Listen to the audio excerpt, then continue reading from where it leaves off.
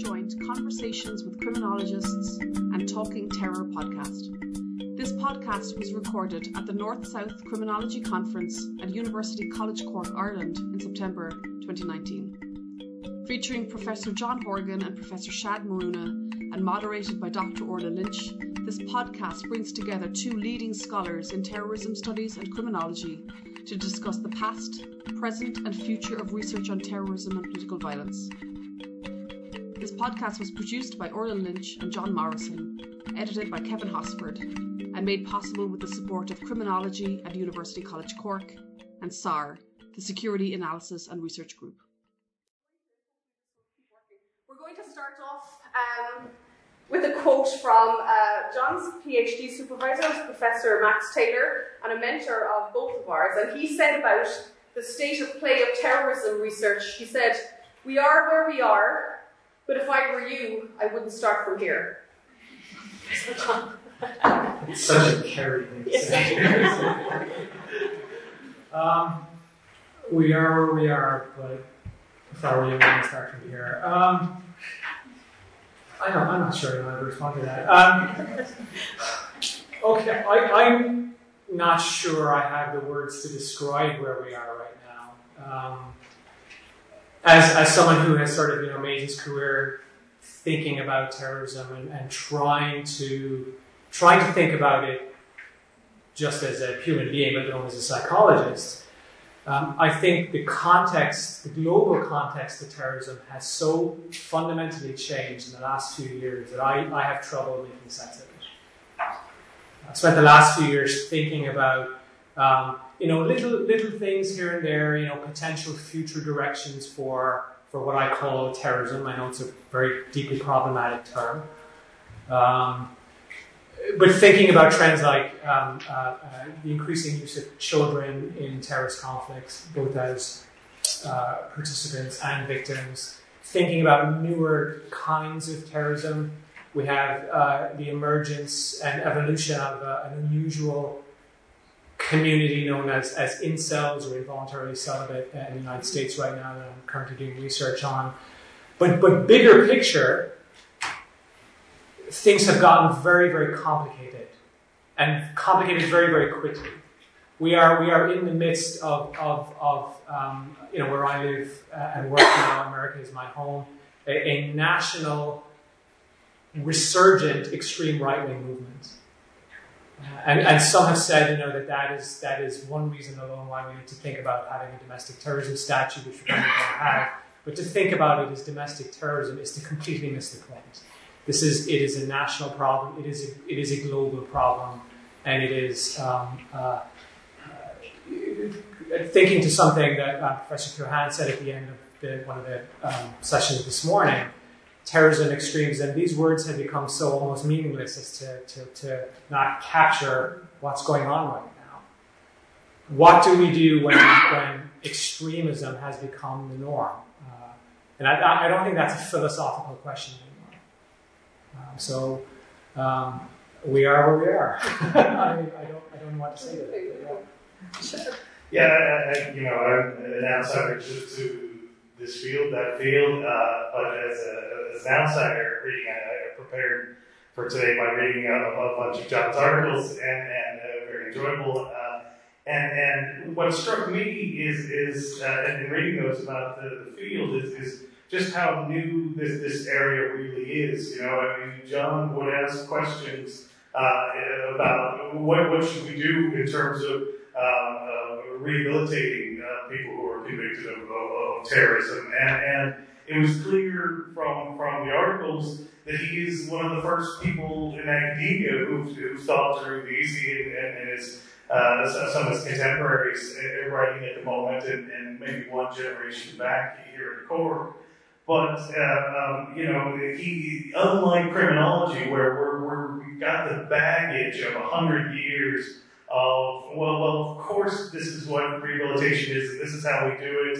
Of course we use prisons, of course we use probation and parole, because this is what we've always done.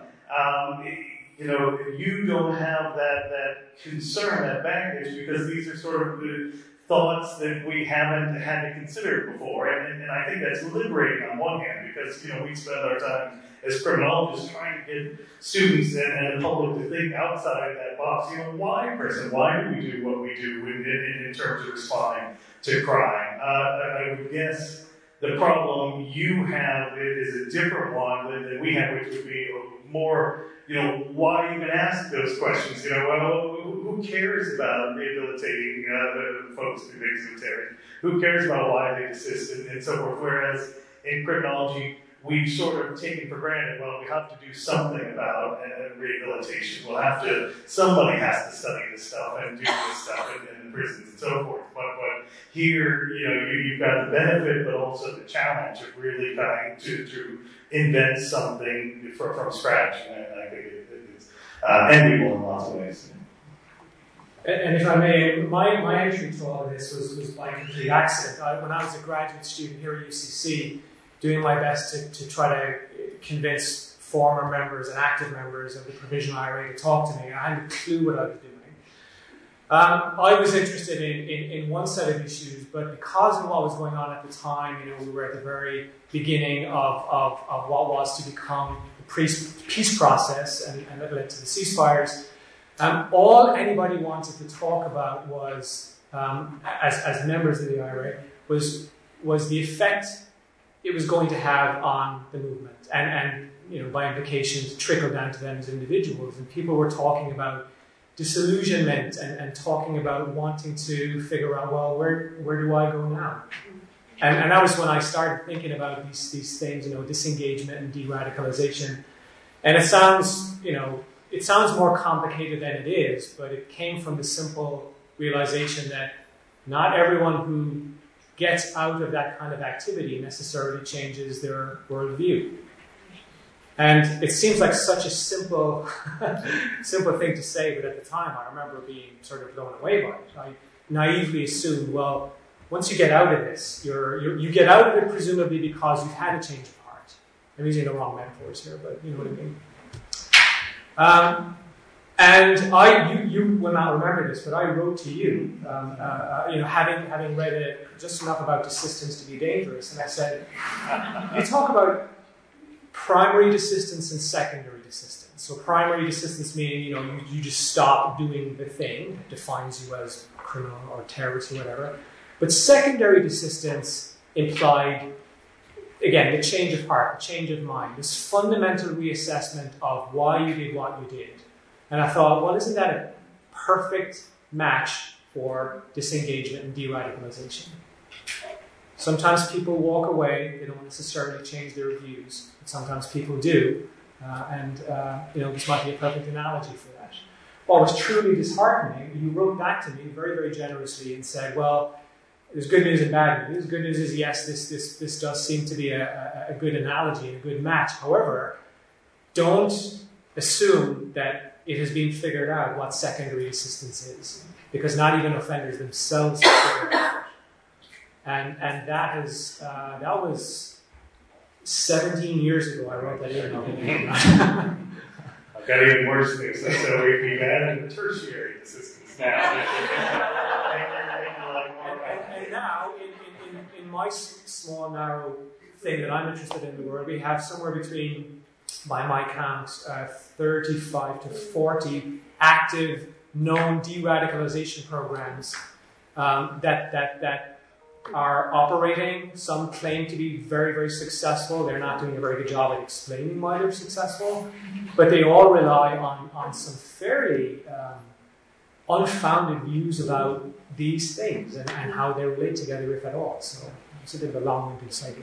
There's a really interesting connection, though. You mentioned tertiary desistance, and if you look back at your work before tertiary desistance emerged, you recognized that these individual members of the PIRA, the UDA, UVF, they had to go back to a community because that's where they came from. And that dynamic in your work is very much reflected now in tertiary desistance. So those overlaps do exist, but they're not ever made explicit. So I think that's something in terms of connections. And I suppose following on from what you said, Shad, was this idea that because terrorism studies is a discipline, is it in fact isolated, or is it a discipline? Is the question. That might be better for John. Is it a discipline, and is it isolated? Meaning, what do you mean by isolated? Is it isolated in the sense that it's security driven? It doesn't draw on the fundamentals like a canon from an existing body of work. Yes, I would guess so, and that in that sense, it's very like criminology. These are new fields, and I'm, I can be a bit ambivalent about. I owe a lot to criminology, and so I'm biased toward this new direction. But I understand the argument that so now we have terrorism studies, we have crime studies, we have X, Y, and Z studies. And the old disciplines, the anthropologies, the sociologies, they're saying, well, look, what about us? The students want to go to these new and shiny things. They're not being trained in the classics. They're not being trained in traditions of methodology and viewpoints and so forth. And so I'm sympathetic to that argument for sure. On the other hand, I can understand and some of it is purely, so some of it is career-driven. It sounds like, okay, sociology doesn't, I've never met a professional sociologist, whereas criminal justice, criminology sounds like there's a job at the end of the day. Security sounds like there'll be work. There's lots of work in that regard. So some of it is cynically career-driven. Some of it is what's the word I'm looking at?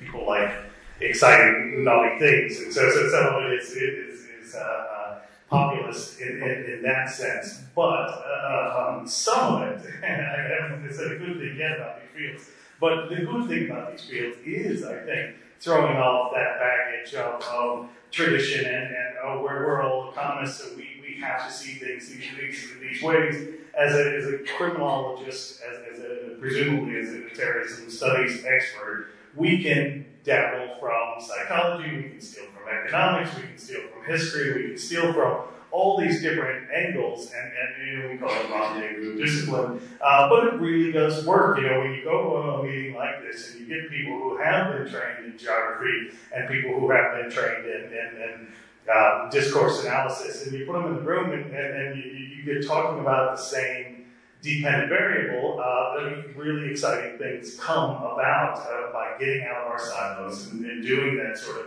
rendezvous of disciplines around a single issue. My main concern with both of our fields is that the issue that we've chosen as our dependent variable is not just controversial, but hugely problematic. So crime, we still don't get past week one of any criminology course of what is crime. We can't answer that in a justifiable way. We fall back on, well, crime is what the state criminalizes, but that's not a very good rationale for a whole university degree, let alone even a single book. It's a messy variable, and it's also stigmatizing. Some of my forays into John's world, I worked with Kushta, an organization in Belfast when I first got there, ex-prisoner organization.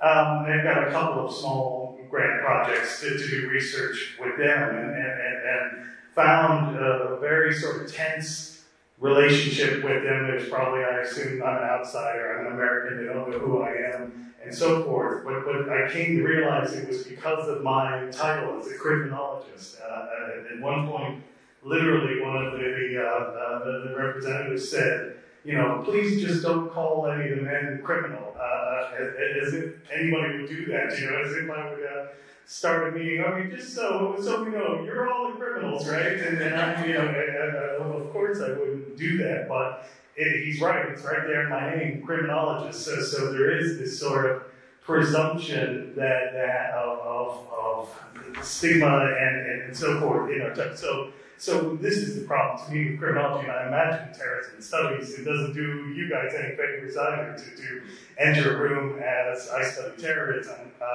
when not everybody agrees who's a terrorist and what's a terrorist, and certainly nobody wants to be the terrorist. One of my first interviews as a PhD student was with someone who became a member of the IRA Army Council, and it was in the upstairs of a bar, not too far away from here. And the barman said to me, I think this is his way of trying to say, good luck, was, just by the way, he wouldn't have any time for someone who would call him a terrorist now. Just so on the same page. Terrorism studies is not a discipline. It's not. History, sociology, political science, criminology, psychology, economics, these are the disciplines. One of the formative texts that I read when I knew I really wanted to try to grapple with the subject was a book by Walter Reich called Origins of Terrorism. And it's one of the first really explicit attempts to sort of bring together different sorts of academics to bear on the terrorism problem.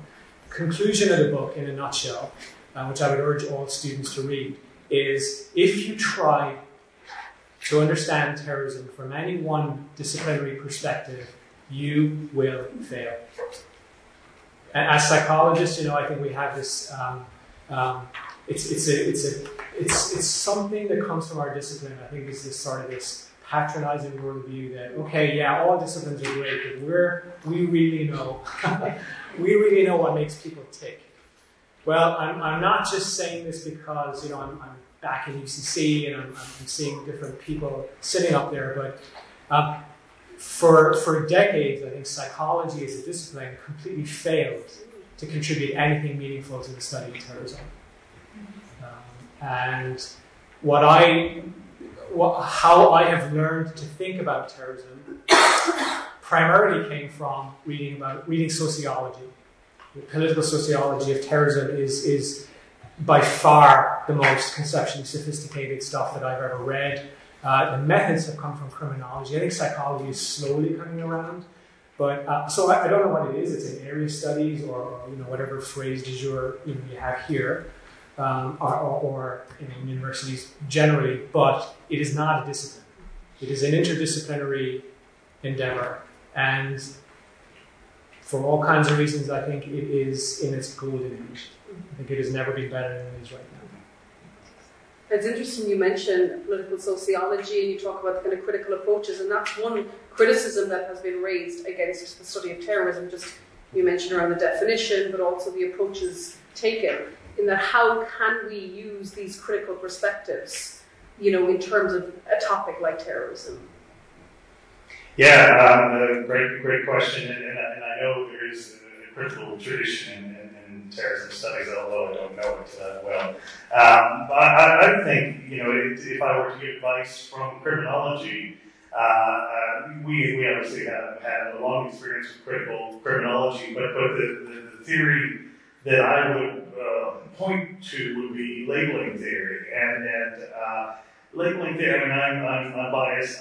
I think labeling theory really saved the field of criminology. In the kind of 1950s heyday of criminology, we were obsessed with understanding why young people were becoming delinquent, joining these gangs, these sort of rebels without a cause, and so forth. And I really don't think, if that's all we ever did as a field, then we'd be around today. For one thing, young people are there's not as many young people, there aren't as many delinquents, there's a lot bigger things going on in the field. And what labeling theory allowed us to do was to say, yes, it's interesting why these young people are becoming deviant, but in order to understand that, you have to understand both the actors, but also the responses to crime. And we can't understand delinquency without understanding the criminal justice system and so forth. And it really opened up criminology to now, I do supervise a lot of students, and I work with a lot of students elsewhere, and hardly anybody is studying why young people get involved in crime anymore, that is sort of the 1950s concerns. Everybody's interested in the criminal justice system and why do we punish so much and why do some groups get away with crime and other groups not, and these kind of labeling sort of issues have really become the core bread and butter of the discipline and what most of us are interested in. And I'm certain that you look at these things in terrorism studies, but it seems to me, it screams out because of the definitional controversies of who is a terrorist, labeling theory, the terrorist is the person who is labeled as a terrorist, and then the question becomes who gets that power, who decides who's a terrorist, who's a right-wing lunatic, who has mental health problems, and so forth. How do we get to that label? And I definitely want to hear more about your views in that regard of who should be labeled a terrorist and who shouldn't be. But I think that's where some good critical theory must be going in that direction. I think that, so yes to all of that, in a nutshell. And the one big reservation I have with there has been an effort, as you know, to create and sustain an explicitly critical terrorism studies community, which defines itself by being outside of presumably whatever the rest of us are. A few years ago, 2008, I think, my good friend, colleague Michael Boyle and I were invited to respond. And so to the allegation that, well, people who study terrorism are fundamentally compromised by virtue of the fact that we use the word terrorism. Well, I own the fact that I use the word terrorism. And I will talk to you for days on end about how consistent I am in the use of that label and all of the problems that go with it. But the assumption that we're not self-correcting and reflexive and critical about what we do struck me as nothing less than disingenuous. And I was very open and frank to people in the critical terrorism studies movement about that. And I think the critical terrorism studies field it's a field out of time in a way. 20, 25, 30 years ago, they would have been absolutely spot on. But terrorism studies has changed. I would have been one of the most critical people of the lack of progress in our field for years and years and years. But it has fundamentally changed. We're seeing, extraordinary progress at the graduate level that we have ignored for years and years and years. We haven't done anything to sustain graduate involvement in terrorism research. But drawing on tried and tested methods, theories, it is a completely different field than it was 20 years ago. Completely different. Just in terms of your own work, John, the theme of the conference is nothing about us without us. Now, that doesn't go down so well when we're talking about people convicted of terrorism. But one of the things you've always done in your approach is you have talked to people who have been involved, at every level. And I think, if you could talk a little bit about how that influences your work and your thinking, and what's the impact of having that experience? I think it is essential. And to go back to Max Taylor, who spent a lot of time in these very walls trying to talk me out of doing terrorism research and failed miserably. And his view was, look, if you really want to try to, he said, forget about trying to explain it, because you won't do that. And don't think for a second you will be able to do that. Right? This is a grounding lesson as a graduate student to be told that. But he said, if you really want to spend time engaged in this, you're going to have to talk to people who are involved or who have been involved. And I thought, well, that sounds like a very interesting undertaking. I don't know how one goes about doing that. Eventually learned that it is possible. And, the subsequent warning he gave me was, okay, so now that we have a plan for you to start doing this, be careful, because you will be accused of giving voice to people who simply don't deserve it. And he said, I want you to jump in with both feet and see what happens, but he said, you will be fed propaganda, nothing more. And to an extent, he was correct. And it partly was an indicator of how inexperienced I was as an interviewer at the time. I would ask, Republicans, well, why did you join the IRA? Well,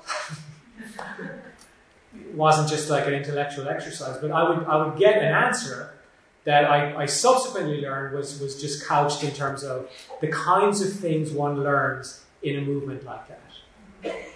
It told me a lot about the kinds of things people learn when they spend time in such a movement. It didn't tell me anything whatsoever about this person sitting in front of me and how he came to be where he was. So it was a grounding lesson, coming away thinking, wow, I've got hours and hours of audio tapes here. It must be good. And it was, it told a story, but it just told me nothing about the person. So I had to learn how to do interviews and go back. But I can't now not imagine speaking to participants. This newest project that I'm involved in looking at the evolution of this incel movement. Incels have been very, very quick to reach out to me to say, consistent with the theme of the conference, don't even think for a second you're going to write anything about us, maybe, without listening to what we have to say. And I'm like, well, bring it on. Why would you think that I would want to listen to hear you? And that came as a surprise to them. And so I said, well, if you're open to me asking questions, then let's do it. We are nowhere near, I think, the kinds of, with exceptions, when I look to somebody like John Morrison, who's done extraordinary work on terrorism. It's very, very, very hard. We don't want to, terrorism studies involving participants, I think, has yet to enjoy the kinds of methodological standards we expect of something in psychology, for example, where you would be expected to do hundreds of interviews and conduct hundreds, if not thousands, of surveys. We're nowhere near that. I think where things have changed is that 10 years ago, if you did one interview, you could pass it off as some extraordinary piece of insight, just simply because you managed to get access to one very special person. Now I think even within the field, people would frown at that and go, well, yeah, okay, come on, but there's more to it here. But this is a young field, and so it is about baby steps, but I think we're going in the right direction, and I think it is impossible to gain any kind of perspective unless we do include perspectives and insights from those who participated. It is not equivalent to morally sanctioning or justifying what they did. Remember that those who are familiar with Northern Ireland, one of the famous quotes that then I think it was still the RUC and not PSNI, but when Ronnie Flanagan retired, a journalist, I think, from the BBC asked him, so this is your last day, now that you've been here for so long, do you ever think you could, put yourself in the shoes of the IRA volunteer and understand where they're coming from? And, Flanagan, a very thoughtful guy, paused and thought, well, I don't want to sabotage my comment here. He said, no. Because he said, for me, I think understanding comes too close to excusing. And there's something very, very important about that. Back in the 70s, people like Bruce Hoffman and Brian Jenkins would talk about some academics were the, quote, the terrorist's best friend. Because, the academics would sort of give participants a platform to talk about, they would amplify the romance of the revolutionary. And I think things have changed, I think. But I can't, as a psychologist, I can't imagine not including perspectives from participants. I just can't fathom that. And you've done a lot of that work as well. Sure. Yeah, I think it's a great book. It was a social science statist who said it 100 years before Ronnie Flanagan, but that I forget who, Chicago School anyway, talked about to understand is to forgive fundamentally, and that's why we don't want to understand at some level. And yes, criminology. We have a longer history of that, but the same accusations, and certainly talking to some people here, sex offending and other types of crime are still a taboo area to understand because of just that reason of it looks like collusion at some level. I might just go further on the nothing about us without us theme, though. This is used by a lot of different movements, and part of it certainly is that giving voice and doing the kind of work that I do and John does in terms of narrative research. But another part is involvement in the research itself, and so I don't know who all's in the audience because I don't know this group, but if we were having this talk in Belfast, and I'm sure John John's given talks in Belfast, maybe he did. If we were in Belfast, there would be folks in the audience who were released on Good Friday. There would be folks who did time in the maze from both communities or sides of the divide. In that, there was a tremendous amount of reading and learning that went on in the maze and other prisons at the time, and several individuals have joined academia, done PhDs, others certainly are in politics and otherwise, and so it does make those conversations both challenging but also richer, I think, in Belfast for it. The challenging part, I've published hardly any of the research I did, certainly none, very little of the Krishna research or others, because I felt like I never, what do I know about this subject? As an American in Belfast, here we've got a Corkman in America.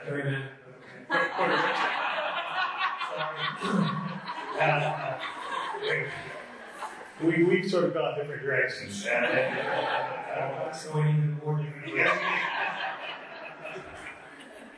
Anyhow, as an American in Belfast, I have not felt able or up to the task of taking on those issues, and especially with, compared to folks who were there, folks who were engaged in the issues, I have felt inadequate to the task. At the same point, I write about prisoner issues, having not been a prisoner myself. So I would not say that someone who hasn't experienced something can't write. I mean, it's an absurdity to say that.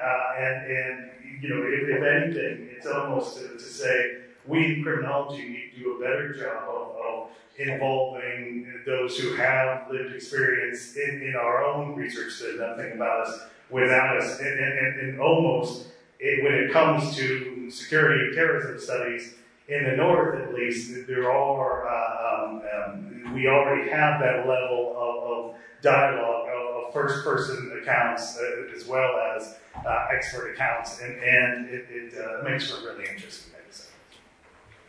I was just going to briefly say, I think time and distance plays a huge role in this as well. Would we be so quick to make the same points about people leaving ISIS, for example? I don't know. Yeah. Maybe not. Yeah. Maybe that's just the way things are. But I think a lot of people would struggle with. Oh, I think a lot of Americans certainly would. Yeah. And you wouldn't have an audience of ex-Guantanamo in Atlanta, I don't think. Whereas you would in the North. And yes, it's been longer.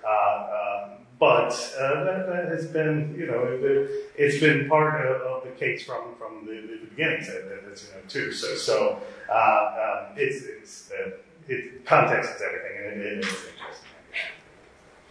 I'm going to touch on one point that Shad, you brought up at an earlier event, which was the question of why or how do people leave offending behaviours behind? Now, we always ask the why or how do people leave terrorism behind, but that point that you made, that's not a question we ask. However, in the study of terrorism, it's fairly fundamental. Yeah, since you weren't there, do you want me to start? In John's work, you get these, and I reread them all, you get these fascinating lists of rationales for the why people disengage from various movements. And it's things like feeling betrayed by others in the organization. The movement it crosses a line, a personal line that somebody has in terms of the methods that they were using, and these kind of fascinating kind of list of rationales, and not the kind of the initial propaganda, but clearly getting at the genuine, here's where I broke with the movement and so forth. And we were saying earlier, those kind of why people desist from crime hasn't been a big issue in crime. The why is almost too obvious. It's well, you know, clearly when a person's in prison, the person's lost everything. There's a rational choice. There's an obvious reason for getting away from criminal behavior. The person's not very good at it, in that they keep getting caught, and it's ruining everything for them and so forth. So we can focus more on the how you. Once you want to move away from crime, and you do a survey in any prison, and 80-90% want to move away from crime, it's the how. They don't know how they would do. Who's going to give me a chance? How do I convince people that I've really changed? And all those sort of questions that we look at in desistance. But in this work, I think we still just need to understand the why questions, and I found them really interesting, because if we want to work with people to de-radicalize or to de-escalate or to all the different words, it's useful to know what are these reasons why those who naturally move or without intervention desist from the behavior. And especially in the terrorism context, when there are so many programs and initiatives that are now actively promoting what they call de-radicalization, which really is about lowering the risk of recidivism. That's fundamentally what it's about. But all of these programs do try to achieve that goal in very different sorts of ways. And maybe one or two or three of them have any sense of an underlying theory. Yeah. And the big answer, the common answer is always, well, our program is successful because we have released X number of people and the recidivism rate is very, very, very low. Well, here's the thing. For reasons that we have yet to adequately explain, the terrorism recidivism rate is low anyway. It's low irrespective of whether someone participates in one of these programs. So I was in Somalia last year speaking with members of Al-Shabaab, asking them about their disengagement experiences, and they said, once you're out, you're out. There is no going back. And I thought, well, why not? I mean, what? Basic questions, right? And he said, well, Al-Shabaab, at least our section of it, doesn't take people back. They'll cut your head off. So there's no recidivism in Al-Shabaab because they will execute you. And it was the beginning of a conversation with a really extraordinary NGO out there doing work to say, listen, I believe in what you're doing here. I believe in what you're doing to rehabilitate people that have done awful, unspeakable things in the name of a community that now doesn't want them back. But for you to say your program's successful because of the recidivism, I might want to work on that for you. So, yeah. Just as the no underlying theory is common to rehabilitation programs across the board, not just terrorism, ordinary, why do you do what you do? Well, it's what works, and what is it? What's the theory behind what works? Well, we use R&R. Well, what's the theory? Anyway, this is a very common thing. As long as they get the funding and the numbers are down, that's the theory, and it is. Both of us start from the perspective of, if you want to build a theory of how to change people, start with grounded research on how people change outside of programs, and I think that's one of the things that your research does so well. Thank you. And that goes to, I think, basic description. Terrorism studies, I think, failed for the first couple of decades because the people who had a vested interest in I think in some ways, developing a career in this were so quick to rush to explaining terrorism. But how can we explain something that we haven't even properly described yet? I mean, so for me, and the kind of things that I encourage my students to do in my lab, it's about, let's get the basic description. Because if we're serious about the science of this, let's hold off on the explanation for a little longer. Let's just, what is the sequence of events that leads to someone, quote unquote, radicalizing? We don't even have an answer to that. And that would seem to me to be a fairly important question, both from a scientific and policy perspective. And yet we fail to give an answer that is either satisfactory or grounded in any kind of real evidence. We could keep asking questions, but unfortunately we're nearly out of time. I might take one or two quick questions from the floor if we have anybody who has a pressing question. Language. Yeah, thanks. Okay. Thank you very much. I really enjoyed your conversation and your question. Just a few points I would like to make here. First, it is about terrorism and the definition of terrorism. This is a problem because it is so much related to international relations and international politics without considering that relationship between countries or international relations and politics. We cannot just consider on local terrorists or international terrorists and talk about terrorism. The first thing is that there are powers, as you mentioned, we are talking about labeling and label. Terrorists in the countries or in other parts of the world, we have power. We can identify, for example, we are saying Wahhabi in Saudi Arabia, or we are talking about the US, and so on. But we haven't evidence to provide who is supporting terrorism and who is going to form the public. That is very important. Who is here? Who is playing the role? Who is the main actor that we cannot identify, or we can identify, but we haven't evidence to show who is the main actor? Yeah, it's complicated. Again, all of that is true. And it doesn't take away from the fact that we still have to figure out what to do and say about it as academics. So this issue of the definition and whether we should just get rid of it. Again, last time I invoked Max Taylor, we're stuck with it. And that might be a bit fatalistic, but we've tried to change the debate somewhat to say, all right, how about violent extremism? Well, the same questions are coming up about that. So the same, you know what? Hang on, forget it. We're taking that off the table. Let's go back to terrorism and let's just stick with it. So all I can say is we need to try to use that label as consistently and as explicitly as we possibly can. I'll just jump in. It's not my question, but I thought it was a really important point. The widening out. So rather than just looking at the individual actors, but what are the forces behind it? You talked about international politics. You talked about who's supporting the actors, and it's one of the things that I know the field looks at just those issues. And you talked about political sociology. It's one of the things that I get in reading this work for criminology, for my world.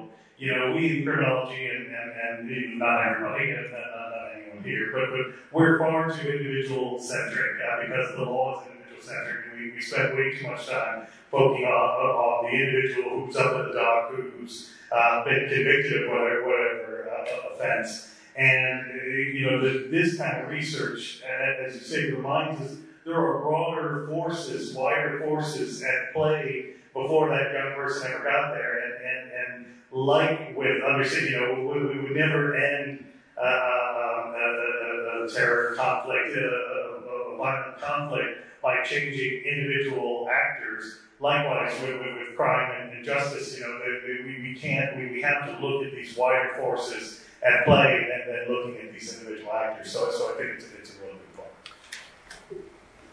There's a bit of a conflict here, I think, because all of the problems and all of the issues we have in the use of that very powerful label. At the same time, I think it is incumbent on us that we figure out what terrorism is and what it isn't. Back home in the US right now, we are in the midst of an epidemic of mass shootings. Another one again just a few hours ago. It is just never ending. One of the common reactions to the mass shooting is stop all of this talk, stop listening to experts, let's call it what it is terrorism. Sometimes it is, sometimes more often than not it isn't. We know what terrorism is, and it's not we know when we see it or any of that, but it is a label which does actually have a meaning, but we tend to use it so indiscriminately now, and that's what I fear. The fear that we are seeing this loosening of the concept, which academically might be something we embrace, but from a policy perspective is absolutely disastrous. Kevin, last question. Sorry, John, a question for you. Just in relation to your study across various, we call it terrorist groups, the separatist, religious, and so on, have you identified any commonalities on that road to radicalization? Yes, thank you for the question, Kevin.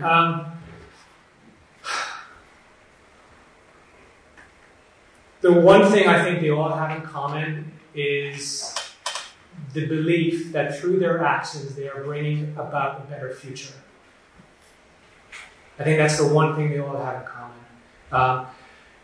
There are similarities in terms of psychological process. I mean, it is gradual. Anytime you see this narrative of someone, turning overnight, well, forget that. Anytime you see this simplistic narrative of someone becoming a convert and then, propelling into terrorism, it typically doesn't happen like that. It is a gradual process of considering multiple different options. It is about embracing the view that violence is a defensive action in service of those that cannot fight for themselves. So, consistent with the theme of the conference, it is about acting on behalf of a community.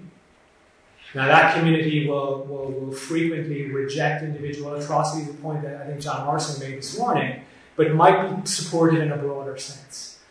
But the belief in bringing around a better future that can only be achieved urgently through the use of this specific tactic is the one thing that they all have in common.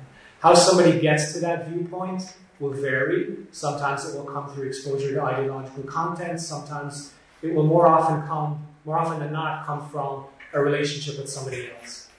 A recruiter. We seem to have lost sight of recruiters in all of this. We talk about lone wolves and self-radicalization and all of that. Well, the category of lone wolf has a very short half-life as a diagnostic category. Just wait 4 or 5 weeks and typically other people in that network will be identified. But the belief in bringing about a better future, I think, is the one defining psychological characteristic across all terrorisms. Thank you so much. Join me in